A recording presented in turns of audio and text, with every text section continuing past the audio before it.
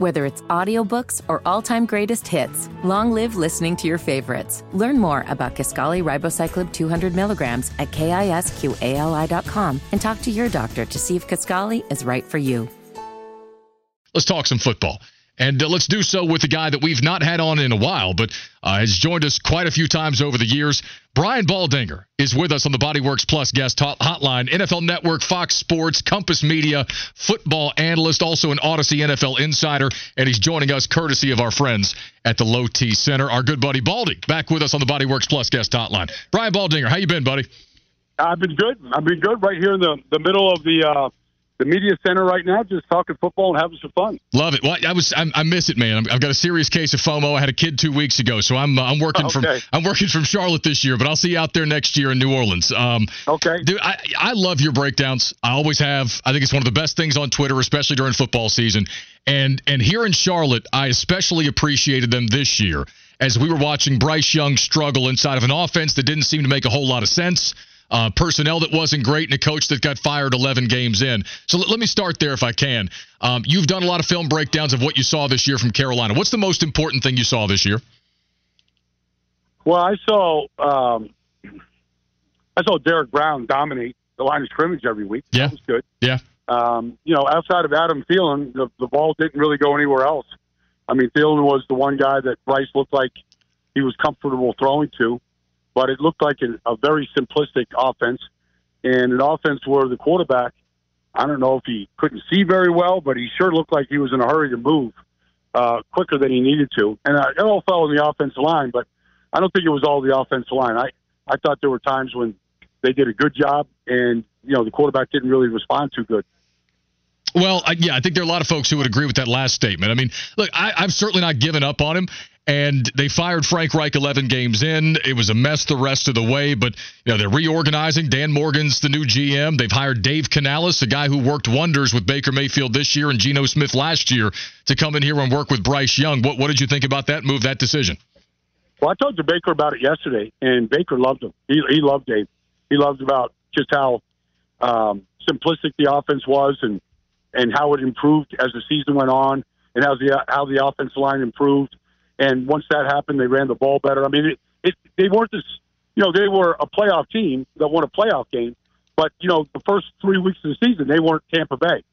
So it was an offense that really morphed and developed as the season went on, which is kind of what you want when you're putting in a new regime.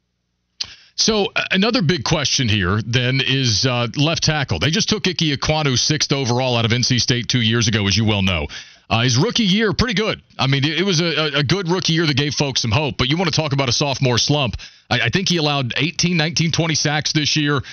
Just struggled a lot. And, as you know, that you use the 6th overall pick on a player at that position, you get it wrong, it can set you back. What did you think about Ike this year? And are you still a believer maybe that, he can be that anchor at the left tackle spot? Well, it's the same talent that got him drafted 6th overall. And I like Ike personally, but that was a horrible year. And is that coaching? Is that the system? Like, he was reaching and overextending and, getting himself out of position. And the job of the left tackle is to be as consistent as clockwork. And that wasn't there. And so I think you got to really get back to the fundamentals of playing and really starts with the set and just getting really comfortable and consistent with the set to start the play. Brian Baldinger with us live from Super Bowl Radio Row, courtesy of our friends at the Low T Center. Baldy, let's talk about the game on Sunday. It's a hell of a matchup, two heavyweights. What decides this? I mean, if you're digging in and you're finding that the X factor, the deciding thing about this game that's going to turn it one way or the other, what'd you pinpoint? Well, I have a lot of confidence that Patrick Mahomes will play well. Hasn't turned it over in the postseason. But, we're all kind of watching, what a young Brock Purdy does in this game, in this setting. I think he's going to play well, but how well? Can he make 5 or 6 throws that are just highlight throws to dethrone Kansas City and a great defense? And so I think, he's under the microscope, no question. The play caller can help him. Kyle knows how to kind of get a quarterback into a rhythm. All the talent around him can help him. Whether it's Christian McCaffrey or Debo or whatever, like, they can all sort of do it. But the quarterback, you can't hide him. You can't play without him. He's going to have to play big. And they like to attack the middle of the field, and we got to see if Kansas City can take that away from them. There's a lot of talk this week about Patrick Mahomes. He's back in the Super Bowl. If he gets number 3, is he in the greatest of all time conversation? What would number 3 do for him? And it's not as if anybody's ignoring Andy Reid. It's just that the quarterbacks are sexier, right? They suck up more of the oxygen in these conversations. But there's a report out today that Andy Reid's not going anywhere, despite some retirement rumors, because he's in the middle of a pretty unprecedented run in NFL terms. When it's all said and done for Andy Reid, what do you think we're saying about his place in the hierarchy of all-time great NFL coaches? Well, I mean, he's done it better in 2 different places than anybody ever. I mean, you look at Philadelphia 14, 11 in Kansas City. He's not going anywhere. This is what Andy does.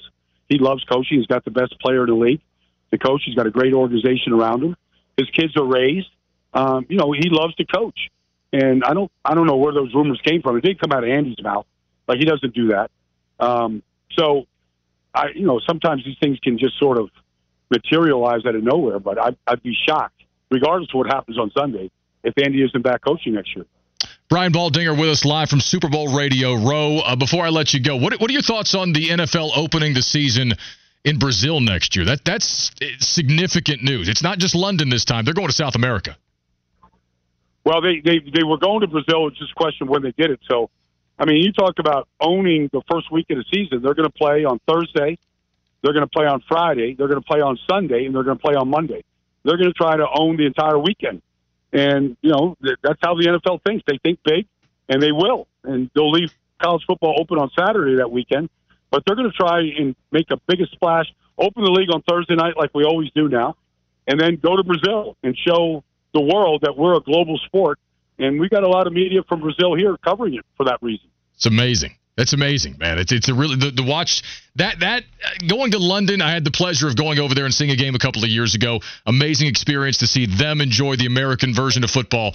Brazil, that's going to be a scene unlike much anybody's ever seen before. Brian, we appreciate you, brother. I know it's a busy day for you. Thank you for the time. Okay, thank you.